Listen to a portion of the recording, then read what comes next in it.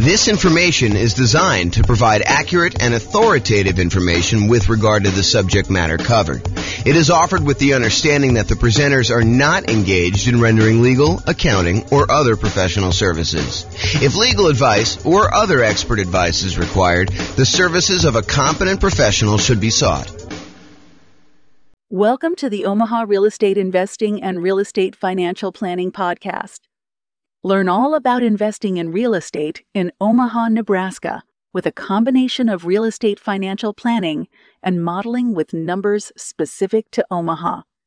Plus, syndicated, more generalized recordings of live and pre-recorded real estate investing classes.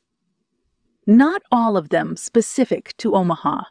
Be sure to stay tuned after the podcast for a message from our sponsors. Well, good morning and welcome, everyone. I am your host, James Orr, and today we have another, I would say, somewhat exciting class. This is sort of the class to get you ready to get a mortgage to buy investment properties, whether that's doing it as an owner-occupant to do like the nomad strategy or house hacking, or to go out and just buy straight up non-owner occupant investment properties with 15% down with PMI, or 20% down, or 25% down, or 30% down, or whatever it is you're doing there. So today is sort of like the preparation, like the things you wish you could have known preparing to go get a mortgage. That's what we're going to cover. So number one, it is important, I think, for you to understand the qualification requirements that the lender is going to have for you way before you are actually about to get the loan. In other words, you should not do this. You should not say to your real estate agent, let's go look at properties tonight, find the property that you want the first time out accidentally, which happens all the time, and then be scrambling to figure out what you need, what you should have done 3 months ago in order to get your loan. The time to do all of this work, the time to find out, hey, what am I going to need to provide to you? What are the qualifications for this particular loan program that I'm looking to do? How does it impact me with my specific credit score? And I will tell you, we are in a state of flux. I'm recording this live on April 27th, 2023. And I believe May 1st, a whole bunch of lending changes hit the market. So you really do want to call your lender and find out, hey, what are the requirements going to be for me? How is this going to impact me with my specific credit score going to get this, whatever it is you're trying to do? And so you need to call your lender. You need to find out exactly what the qualifications will be long before you are out looking at properties ready to buy a house. You really want to take care of this stuff and this is more of a bigger picture, like philosophical thing. You want to be strategic about your real estate investing. You don't want to be just focused in on, okay, the very next thing I need to do, let's just focus in on doing that. No, I think you need to be thinking 1, 2, 3, 4, 5, 6 steps ahead, which is why I think you want to go through the process we've outlined for the entire real estate investing strategy. Sure, you can do it if you're like under the gun and you feel compelled to really do it right now. Yeah, you can do some things and then kind of like learn as you go. But it is better for you if you have an understanding of the entire process laid out and you can be thinking a couple steps ahead. As you'll see in some of the tips we're going to give you here, it helps if you started this stuff 6 months, 3 months, at least a month before you're ready to go, so that you can do some things to improve your cash flow, optimize your real estate investing, optimize the loans you're getting, understand like some of the criteria, how these things fit together, how they work, and what your limitations might be, so you don't kind of paint yourself into a corner or get yourself in a situation that you don't want to be in. Okay, so step number one is definitely call your lender to find out exactly what the qualifications will be long before you're going to actually apply. And if you're self-employed, this is even more important, in my opinion. It is different than being an employee. And I personally have gotten caught up in this. I'll probably tell the story. I've told the story before, but if you haven't heard it before, I'm sure I'll tell the story again in the future, where I was going to get a loan. And because I was an owner of a company, I got stuck in this situation where I could not qualify for the loan, even with amazing income, even with amazing reserves. I ended up having to buy the property. I ended up buying 2 properties at the same time. I ended up having to buy one of the properties for all cash. And the other one, I had to get my parents to co-sign with me. A year later, when everything was kind of like unworked out and they kind of like all cleared up, I was able to just do a refinance on the property. But it was very weird as a 45-year-old man calling my parents and saying, hey, so really weird things going on here. I'm trying to buy 2 houses. I'm going to buy one of them all cash. I don't want to liquidate some other investments to buy the second one cash, and I'd really like to have a loan on it. Would you be willing to co-sign for me on this loan? And so I don't know, I revealed to them like all my stuff about my finances and kind of like talk to them. But anyway, I will tell that story another time. But realize that when you are self-employed, it is different than when you are an employee. The rules are different. They're going to need 2 years of tax returns. They will need to show increasing profits over those years. Okay. And don't be penny wise and pound foolish. I know there's a lot of folks out there, I'm not saying this is you, but I know there's a lot of folks out there that they think the name of the game is 100% reducing how much money they make by maximizing the expenses they have and showing almost no income, so they have almost no taxes on their tax returns. That is what I would call being penny wise, being pound foolish. If you want to be a real estate investor, you need income in order to qualify for loans, okay? So maximizing your deductions to minimize your profit and therefore taxes might seem like an amazing idea until you can't qualify for a mortgage. Then it's not such a good idea, okay? So if it's a legit expense, write it off. And ideally, increase your profits so that you can't maximize, you can't actually write everything off. Be like, look, I'm trying to maximize my kind of like tax deductions and everything by having legit expenses, but I'm making so much money that that is not a problem. Ideally, you want that, right? You want to have a very profitable business, but you also don't want to like take every single deduction that you can and hurt yourself by not being able to get loans. So this is why I'm telling you, you need to do this stuff way ahead of time. If you're trying to like fix your tax returns, it's hard to go back and fix 2 years of tax returns to like fix these issues. So you got to be thinking way far ahead to do this, okay? And that's why it's great that you're taking this class and you're understanding what needs to happen there. Okay, next tip, know and improve your credit score. So I would recommend you use one of these like free credit score websites. I personally use the creditkarma.com one, although you can use any other ones you want. I'm sure there's other ones out there. But these are sort of like websites that give you an idea. It's not exact, but it's a really good start, okay? So you go to these websites, you log in, you can find out approximately what your credit score is. You can find out some of the things that are impacting your credit score, good and bad, and you can work on fixing those things, whatever they happen to be. If you notice on there's something ugly that you're like, oh, that's not correct, then go get it fixed. If you got something on there that's ugly and it is true, and you know that you probably should have paid that bill, maybe you go and that's one of your key areas of focus because you really do want to improve your credit score. Okay. Now, lenders are typically going to use your middle credit score. There's usually 3 scores. And the lenders are typically going to use your middlemost one. So they're going to ignore the low one, they're going to ignore the high one, and they will use your middle one. There probably are some exceptions to this. I'm sure these policy changes over time, but realize that's what I think you're going to see. Talk to your lender to get the definitive for your situation with whenever you're actually doing it. Now, it is a federal law, I believe, that you can request a free copy of each one of your credit reports each year.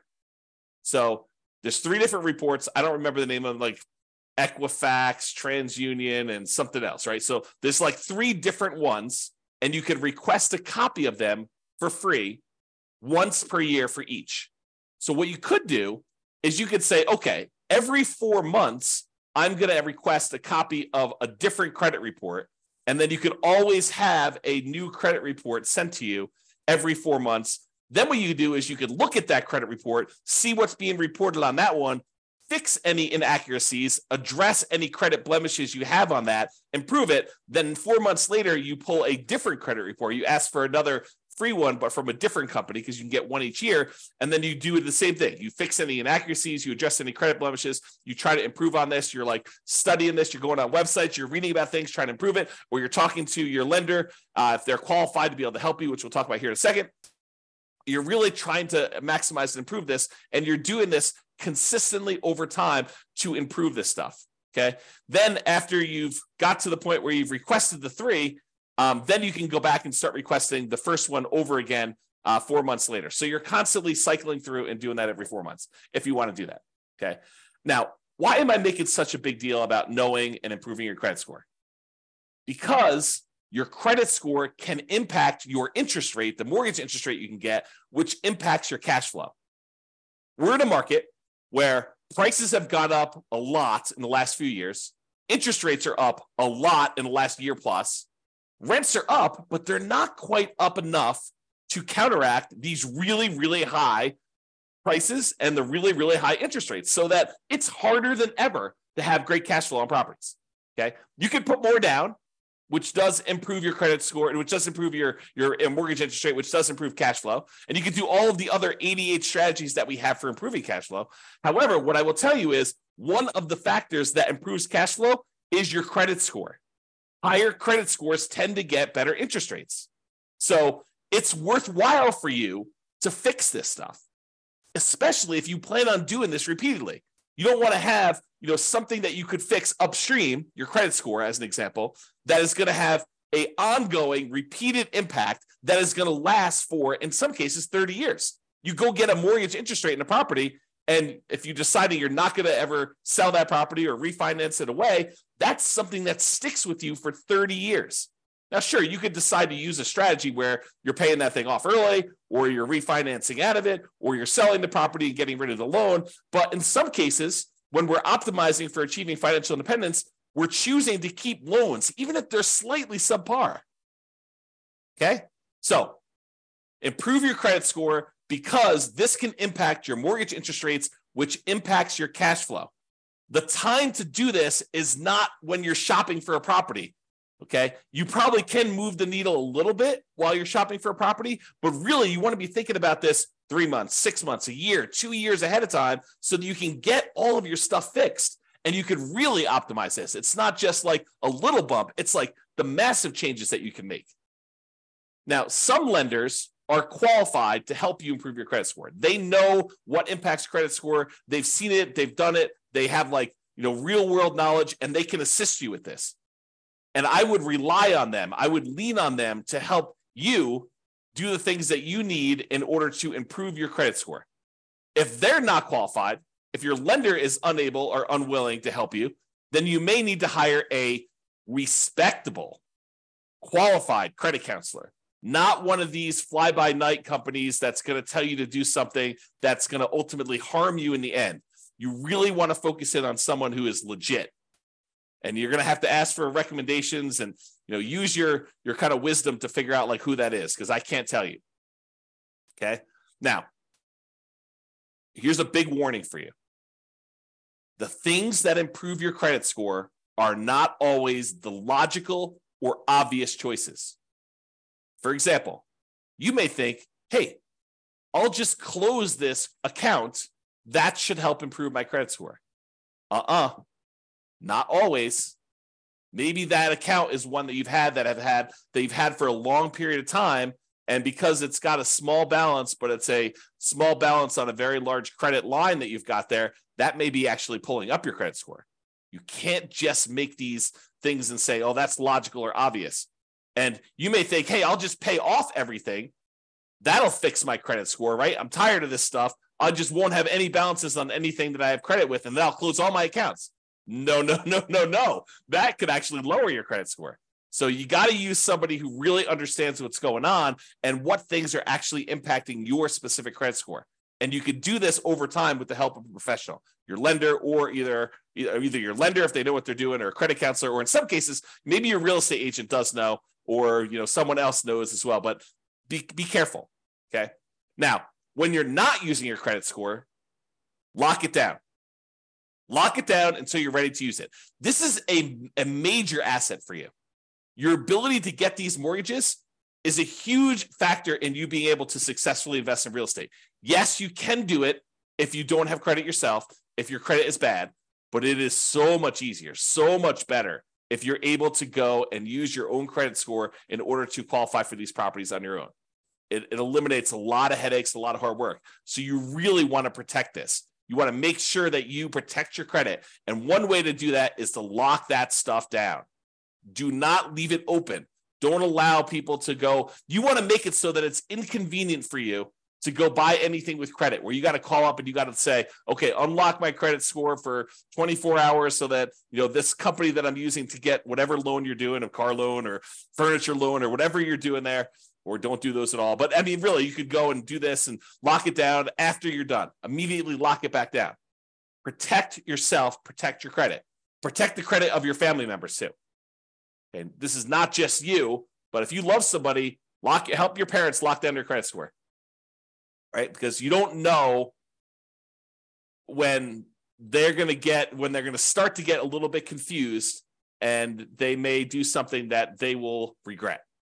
Help protect them, okay? All right, so lock it down until you're ready to use it. Now, let's talk a little bit about debt to income. Debt to income is a calculation that the lenders use in order to help qualify you for loans. It's a ratio of how much debt, your monthly payments on all the debt you have, compared to your income. And it doesn't always work the way that some people think that it works. So you got to be really, really careful about this. Like, how does negative cash flow work? Does that count as, more debt on your property? Does that count as negative income? So there's some calculations we did it. I did an entire 2-hour class on this. I'll put a link in the show notes or something like that so that you guys can access that, because I can't reteach a 2-hour class. But I will tell you, understanding your debt to income, what it is for you right now, walk with a lender and help them walk you through calculating what yours is, and understand what goes into the calculation. Your lower the debt to income is, the better. Now, when we do our modeling for the real estate financial planner, you've probably seen it when you go to your city, kind of modeling, and you've seen all that stuff. One of the things that we actually calculate and we show for the entire model is what the debt to income is for that person doing that particular strategy. And it's one of the things we measure as a measure of risk. The lower your debt to income is, the less risky the strategy is for you. Now, sometimes a strategy would be really risky early on and then way less risky later on. And then some strategies are kind of moderate risk in the beginning, moderate risk in the middle, and moderate risk at the end. And you have to choose which one of those is going to be better for you. There's ones that I think I prefer, right? I'm okay taking a little bit more risk early on, knowing that I'm going to be way less risky later.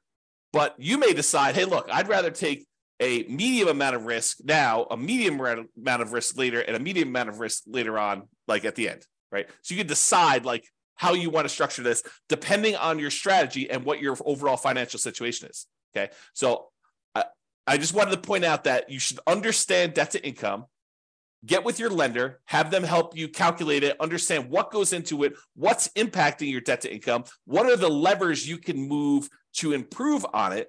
Should you eliminate certain debts? Should you eliminate or improve on certain incomes in order to get better at this? Is it better for you to kind of improve your negative cash flow on a property, or does that not matter as much and you should work on something else?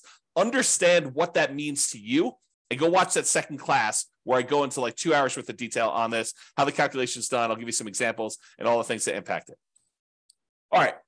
The other thing, while you're kind of preparing for getting your mortgage, is to save money.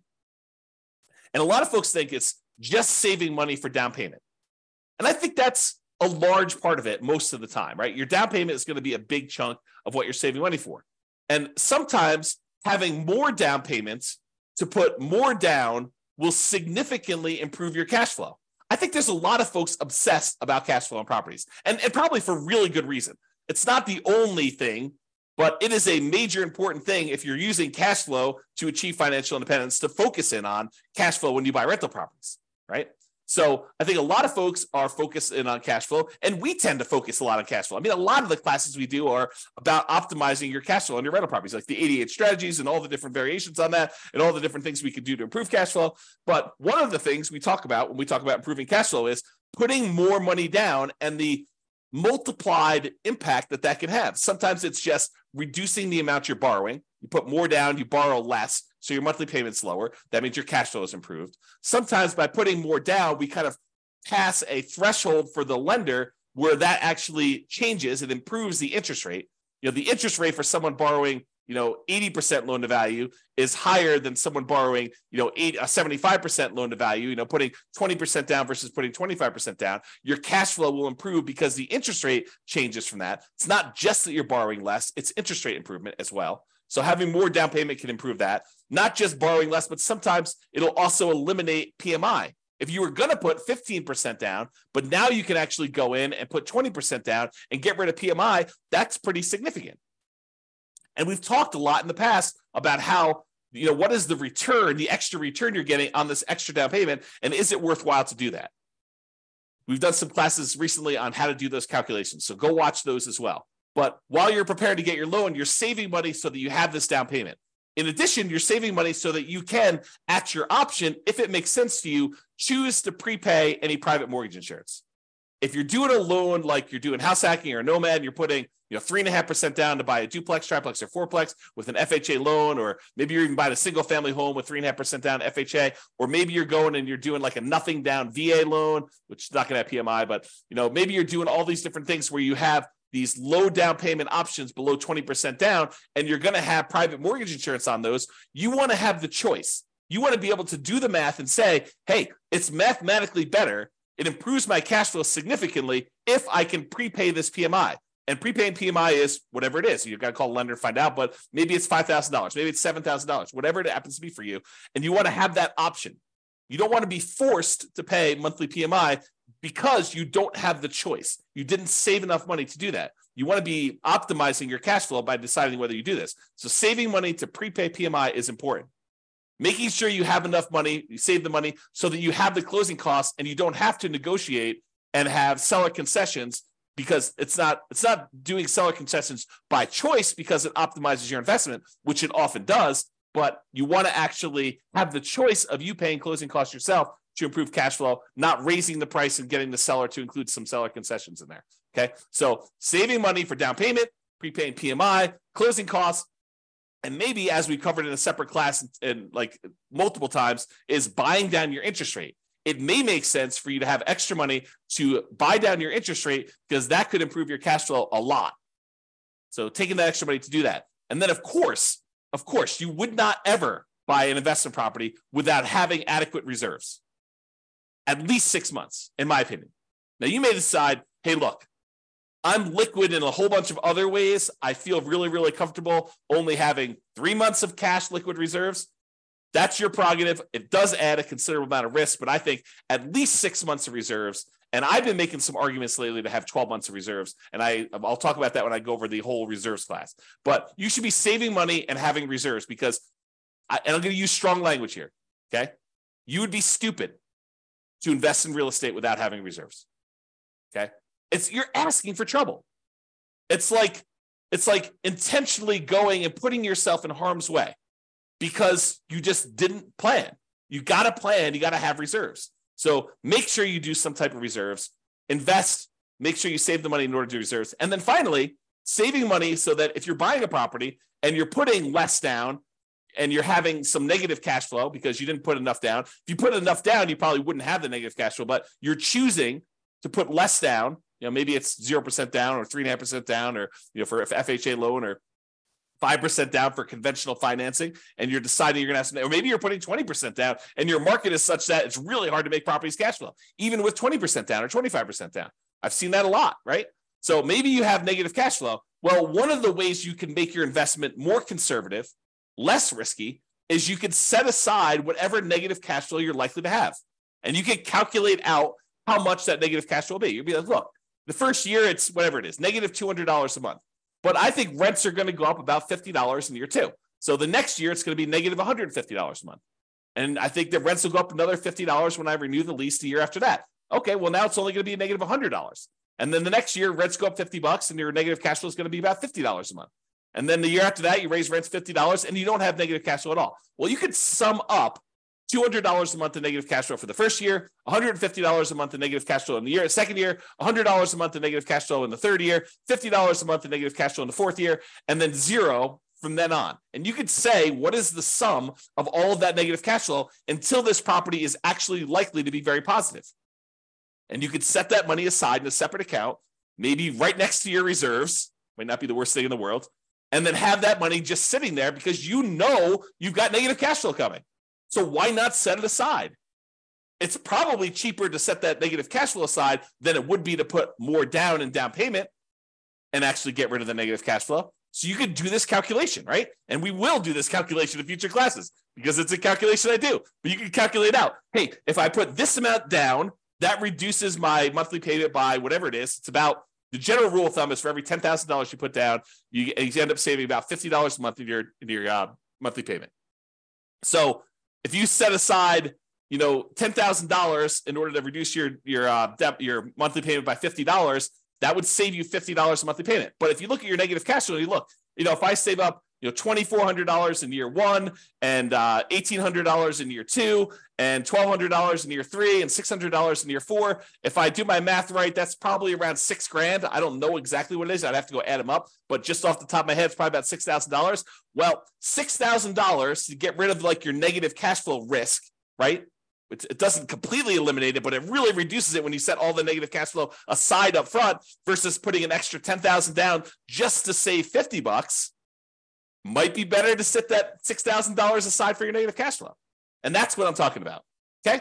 All right. So saving money, down payment, prepaid PMI, closing costs, buying down your interest rate, reserves, and negative cash flow, setting aside any negative cash flow you have. All right. Let's talk about what you're likely to be requested in form of documentation from your lender in order to get the loan. They're likely to ask you for a loan application and or a personal financial statement. Okay.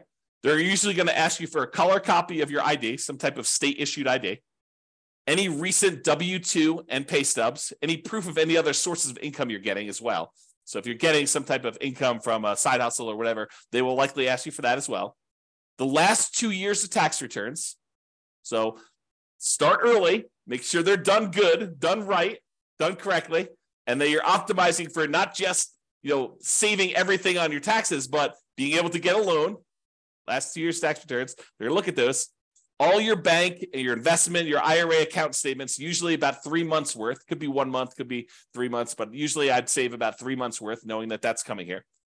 They also want to see documentation of where you're getting the down payment from. You can't just borrow the down payment from mom and dad. You have to document where that's coming from. Documentation of any large deposits in your account. If you got a lump sum from something, they're going to want to know about that. And then on each one of your properties, any of the leases, proof of insurance, any HOA documentation for the HOA and payments related to that, mortgage statements for all the properties you own. And then if you closed on any properties recently, they're going to want to see the HUD-1 or settlement statements for all the recent purchases. So that's a good general list of what you might expect to see a lender request from you. So now why don't you start putting it together in a nice, easy to find, organized place so that when the lender requests it, it's all in one spot, which is what I'm going to talk about next. And I will point out one other thing about the list of documents, that your lender may have additional requests. They may have less requests. But if they have additional requests, you have two choices. You can get all worked up and upset over it. Oh, why do they need this, and complain and everything like that? You can just say in advance, hey, I know that they're going to request other stuff. I'm just prepared. I'm going to just give them what they need because they're my quote partner in this. They're willing to loan me 100% of the purchase price, 95% of the purchase price, 80% of the purchase price, 75% of the purchase price. They're coming to the table with a large chunk of money to help you acquire these assets, to help you acquire these real estate investments. They're a financial partner for you. And your financial partner says, hey, I need a copy of your cable bill. And you're like, why do you need a copy of my cable bill? Or you could just say, sure, partner, I'll show you my cable bill. No worries. Here you go. Whatever you need to see. All right. Organize your files. So you're going to need this stuff. So why don't you get organized and stay organized? Store all the files that your lender will likely request from you in a well-labeled, organized folder on something like Dropbox. And I use Dropbox because not only does it keep a backup and it stays organized and stuff on your local computer and any other things you need, like if you're out with your lender and they need something, you can send it via your phone or your computer or go home and do something. But you can also share the entire folder with them, and then they'll have the most up-to-date stuff that they need. They'll probably request you the link again, but you can give them access to it and just have your files organized that way. Keep that folder updated with your latest tax return. So as you file a new tax return, just put a copy in there.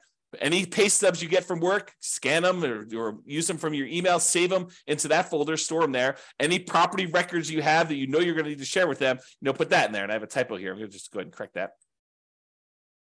As you get updated versions, save them there. That way all your files that you need to send to lender are all in one place. And this is especially helpful if you're going to be getting loans regularly, or you're going to be buying a bunch of properties all in a row, and you're going to need to use this like more than one time. It'll really help you. Okay? In conclusion, understand what the rules of the game are. what your expectations and the qualification standards are for getting loans. And then get and stay organized to make applying for loans fast, easy, and low stress. And I'll add one other thing. Start early. Be thinking strategically ahead of time. Okay? Start early. And think strategically.